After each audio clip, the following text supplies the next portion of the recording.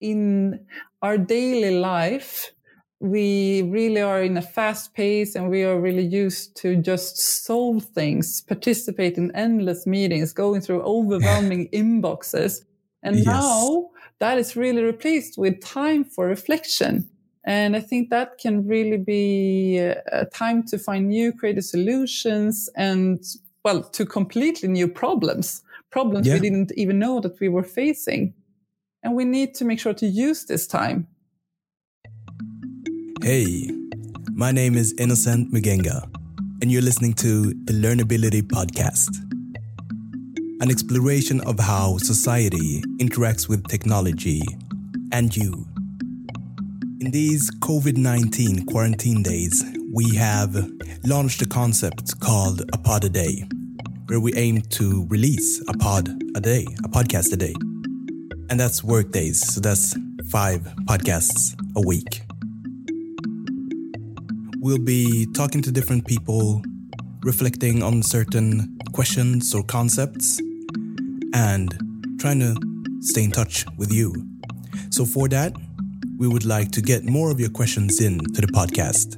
Visit learnability.online, and you'll simply find where you can contribute with your questions or thoughts. Please do. Now, on to the episode. My name is Tua, and I'm the CEO of A House. I'm also the mother of a 15-month-old baby. And I'm a dedicated skier. Haven't been skiing for a long time now. Oh, I didn't know that. I love skiing. Have you ever competed? No, not at all. But I used to work in the French Alps. So I like in these days, I really think a lot about what makes me happy. And I realized that this sense that you get when you're out in the nature, skiing on the other side of the mountain with a strong sense of adrenaline, but also a strong sense of freedom. That's really pure happiness. As I get it, I also enjoy being out in the nature. And as I get it with skiing, it's like you're engulfed in the nature or in the environment you're in at the moment. Yeah. I'm not that good at skiing myself, but no. I like nature and would like to learn. Yes. And I think that's really the impact that nature has on us is really immense. It's really overwhelming. But of course, with a small kid at home, it's a little bit harder to go skiing. It's tricky, of course. Yeah. But I do a lot of yoga instead. Also practicing mindfulness and just shutting off for a little while. And you do that at home by yourself? No, I go to a studio. Yoga Shakti. It's a great studio at Södermalm. I love them. It's so personal. They really have this sense of community and yoga vibe that I just love. Yes. I didn't know that was your place. It's actually mine as well. Really? I go to the ones with Shai.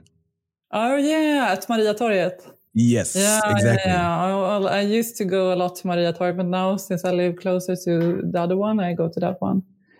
Oh, nice. I didn't know that.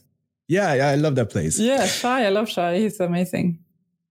You mentioned that you worked in the Alps. I know you've worked a lot within service. Yeah. And could you tell us a little bit about that and also more about A House? Yeah. So I used to work charter for Langley. That's a Scandinavian tour operator. And I was based in Corsica and also in the French Alps. Was really, I went straight from graduation from high school, and I could work as much as I wanted. It was amazing. Oh, and traveling as well. And go traveling, seeing something else. I've always been very curious about other cultures. I also lived for a while in Argentina, in Peru, in Switzerland, and I just really didn't think that I would end up in Stockholm for such a long time as I now have. But I then moved back to Stockholm after a couple of years, and I started working at Lidmar. Lidmar Hotel, that's a really well-known hotel in Stockholm. really nice hotel? A really nice, elegant hotel. They have, Yes. they live after the device of, what is it they say? Relaxed elegancy, I think. And I think that was really the vibe there. All of the staff, everyone in the staff was really allowed to be themselves and to be personal, have their own style, and also treating guests in a very familiar way. And I loved that. That was very a contrast to working charter, because there you really need to, there's so much stuff. So you are really in need of a lot of rules and structure, which is amazing as well in another way, but you don't really get that kind of personality that we could achieve at Lydmar. It really sounds like two totally different types of service. Still service in center, but two different ways of doing it. So of course, those two, I learned a lot from the both ways and applied at A House, because I started, I'm one of the co-founders of A House and partner. And when we started out for about 4 years ago, of course, I brought with me a lot from both Lydmar and from my time in the ops. So what was the thought? Actually, I haven't asked you this. What was the thought when you started A House, and how has it evolved today? Well, when we started A House, there were not a lot of co-working spaces in Stockholm at all. So we had it was hard for us in the beginning to explain what we were doing. We tried all sorts of things, a platform, a hub, a meeting space, you name it. And also we had already from the beginning, it was a little bit hard for us to actually say that we were starting a co-working space, because we wanted to start a platform for collaboration and for engaging creative industries, and to really be a melting pot for collaboration, or where we could cultivate curiosity and provoke new ways of thinking. Sounds like a lot of facilitation involved in that. A lot of facilitation. Yes. It's a constant work, really, to engage a community. Of course, I love it. It's so rewarding, but at the same time, super hard. And I think that the co-working is all about that. But at the same time, with so many opening up, so many co-working spaces, of course, you lose a little bit of the soul of it, I think, in my opinion. And we really want to keep that soul, keep it small, keep it personal. And of course, that at the same time, as we create this community, we are also aiming towards being a destination, because co-working is one part, or a workspace, or whatever you want to call it. Then we also have event venues, and a lot of events taking place that are in our space and in the house. A lot of different cool events. Exactly. And that's so much of what we do. It's been really in our DNA from the beginning. When we started, we really wanted people to get that feeling of knocking at the closed door, coming into something that they couldn't really imagine before they entered, and building some kind of mystery, or is it like an intangible vibe sort of within the building? Yeah, thank you. That was a good way to put it. Definitely. It feels like the building itself really helps a lot, being a really different type of architecture. For sure, the building helps a lot. The building itself is the former School of Architecture in Stockholm. And of course, the building already has an identity. Yeah. We didn't really have to create an identity, because it already had this really strong vibe. So what we needed to create on top of that identity was, of course, the community. Yes. A new kind of community, and a community for creative industries. And I really like how you've gotten it all together, how different sized companies fit in the building. Like, we're 50 people at least in our space. And there's some spaces that look like ours. And then you have the solo entrepreneurs, you have the freelance workers, and it's all combined with events and different happenings and really great activities to bring us all together, both physically and digitally. Yeah. And I wanted to... This is really a time also to engage virtually as well. Yes, I was leading on to that. How have you managed being a physical co-working space with so much emphasis on service and community and belonging, as you mentioned?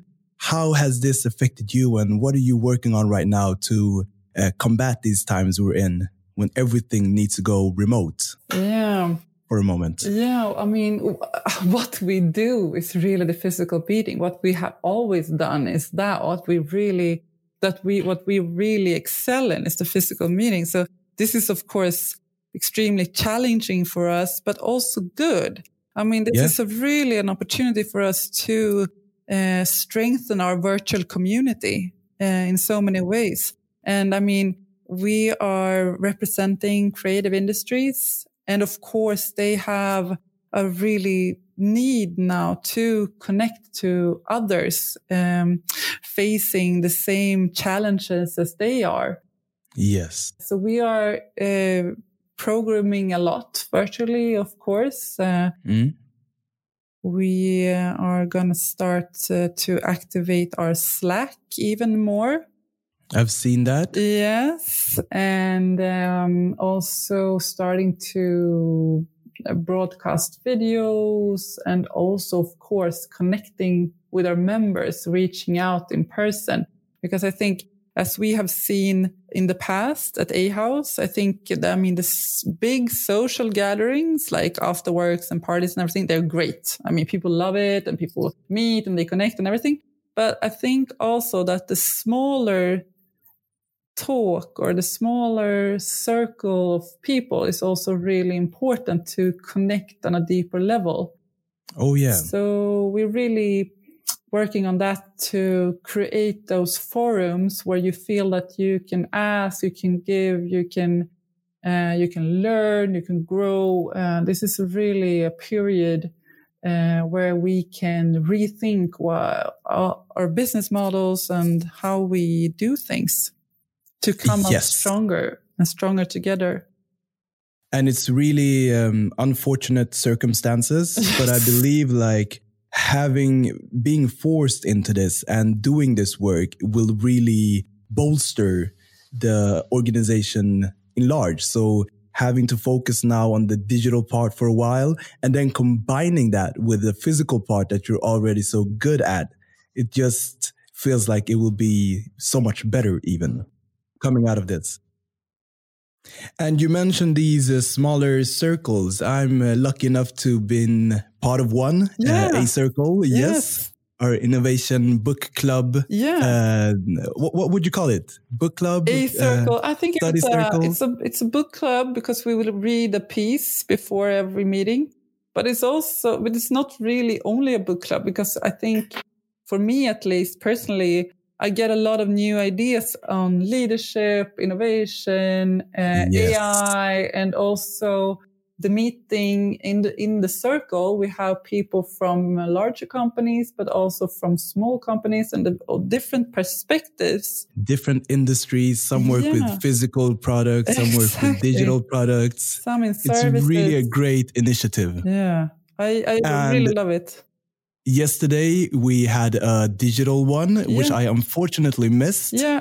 Would you mind recapping us? What was the conversation about? And of course. What did you learn? Yeah, so we read a piece on the future of organizations, really from the Boston Consulting Group. Yes. And it was really interesting. I took with me what they were talking about was really about imagination and organizations' ability to compete in the pace of learning, really, in the rate of learning. I mean, yeah. They were also talking a lot about scheduling reflection. Yes, and I think that is so super interesting because in in our daily life, we really are in a fast pace and we are really used to just solve things, participate in endless meetings, going through overwhelming inboxes. And now that is really replaced with time for reflection. And I think that can really be a time to find new creative solutions and, well, to completely new problems we didn't even know that we were facing. And we need to make sure to use this time. Yes, it sounds like an opportunity to truly learn. Yes. You're not just trying to check things off. Love that. Yes, when you go from just trying to check things off your list or just trying to stamp in because you're supposed to stamp in. And you were talking about leadership, or you said the main part of the conversation was about leadership. Yeah, and we've spoken about that, like great leadership being encouraging self-leadership. Yes. So if you're giving time to reflect, you're giving that person the time to understand the actual problem themselves. Yeah. And because that chance or that space to understand the problem is something they'll be able to carry with them. And now they know the actual solution to that rather than just asking for a quick fix. They can carry with that solution and probably use it in some other situation to solve another problem.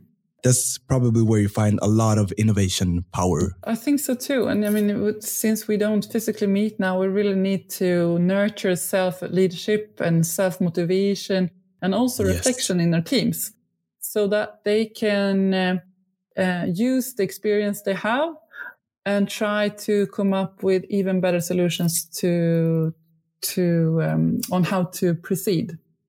Oh, yeah. And in our community, we have a few principles, and one of them is to share problems, not just solutions.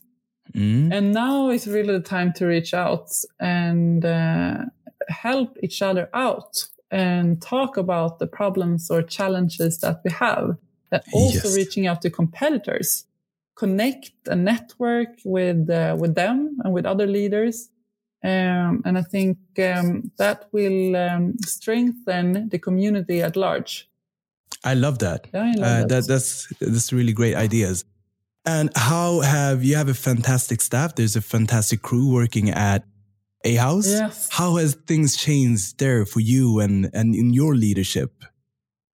Well, I think it's really challenging to moving everything online. Of course. I mean, it's completely new to me. And since I'm a very curious person, I take this time to trying to get better at it. But it's really challenging, but we have such a great team. So it's really for them that we are working hard because these are challenging times for event venues. I mean, we saw a decrease. I mean, of course, everything was canceled from one day to another. Yes. I mean, we had a fully booked spring. Everything was canceled, obviously. And so, I mean, we will be, like everyone else, we will be heavily affected by this.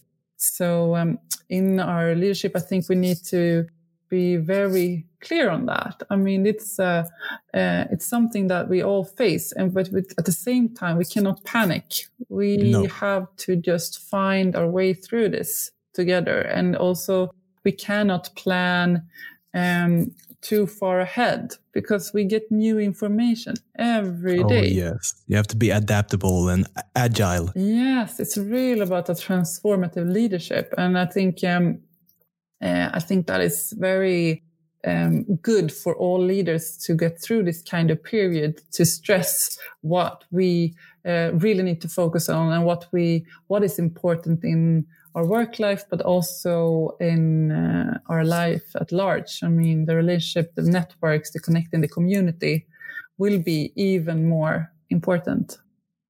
I'm really liking that you're focusing on the positive stuff. So in worst case, it's a great learning experience. Yes. And in best case, it will actually drive us to be better. Yeah. And on the positive note, like looking forward, what do you believe or what do you see as the future of co-working? What is the future of co-working?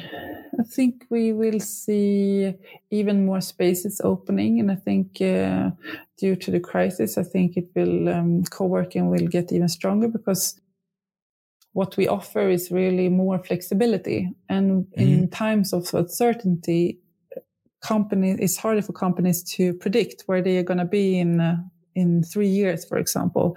And I mean, traditional leases are usually you have to sign up for several years, and at a co-working space you don't need to.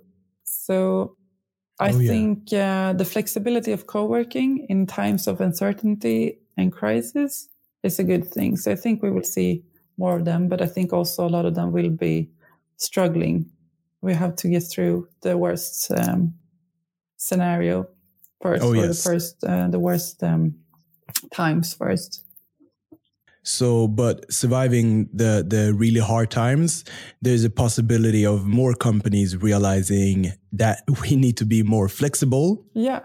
And that's maybe talking about larger organizations. I've been looking a lot into like the gig economy and the freelance type of workers. Yeah. And I can see more people realizing that I'm not that safe as I thought I was working at the larger organization. Yeah. Or just like I have this, I might as well become a freelancer and control my work environment more. And with that, I think co-working is the obvious alternative. Yeah. For people working like that. Yeah, because you can get you will strengthen your network, you will get new opportunities. So I think that is really good. But at the same time, it's extremely hard for freelancers these days. And I mean, people are really suffering in the gig economy. And I think that the government needs to do so much more for people that are self-employed. And I mean, we are predicting that the gig economy will grow, but of course they need to. I mean, they survive. They need to survive, and it's not so safe in these times because they are so affected immediately.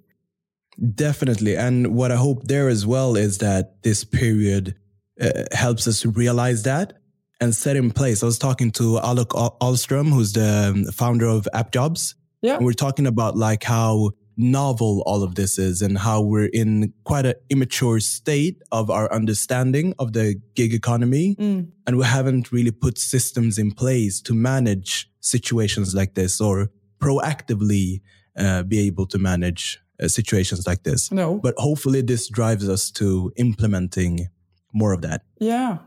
And I think that is also really depending on the size of the company. Of course, bigger companies should be more prepared for this kind of situations. But for startups and freelancers, it's really hard to be prepared for every imaginable scenario. It's one day at a time. It's really one day at a time. And but of course, this has opened everyone's eyes, and we will have to make plans on how to handle this kind of situations in the future, for sure. That's very good. And to take us out, what are you eager to learn more about within the near future? Well, I'm really working now on a shift, I would say, in how I see things, because I've been told that I'm really trigger happy. I really, as we talked about before, I like to check my lists, feel that I've done things, to feel that the day has been completed. And this year, I will really practice resilience instead of efficiency. Do you understand what I mean? I think I understand what you mean. The way I have, or like how I reflect over that, is I divide like my time, my day, or whatever I do, I divide it into input and output. So it sounds like good. You've been focusing a lot on output, just outputting stuff. Yeah. And then also creating time for input, like if it's reading, reflecting, and these more slow types of working. Yeah, exactly. And that's really where the reflection comes in. Yes. This slow type of rethinking, reimagining. And that takes, of course, so much more time. It's harder than the efficiency. But I think in the long run, that will also deepen relationships and taking extra care of what is really important in my life. So I think it's of course professionally, but also personally. Yeah. That sounds like a really good goal, and I think I can laugh at myself because I can see. I mean, weekends I feel that they are fulfilled if I have cleansed out my wardrobe or something completely unnecessary because I'm like, yes, I've done it. So nice. And now instead to really shift my focus to being able to relax in not doing anything, just being with people that I love. And I guess you can connect that to like human nature and why it's hard for some people to invest, like the long-term investment. Yeah. Because you're not seeing the check right now. You're not seeing the checkbox now. The checkbox, exactly. It's put up to the future. So it's maybe switching that mindset. Wow, great goal. Great. Thanks. Great goal. I'll get back to you on how it's going. Yes, and share your tactics. Yeah, well, I have to put up my strategy for it. Thank you very much, too. I'm looking forward to the Ask Me Anything with A House on Friday. Yes, on Friday we're going to ask you everything. Yes. Yeah, so I so look forward to it. Thank you so much for taking this call. Thank you so much. Take care and stay safe. Yeah, you too. Bye-bye.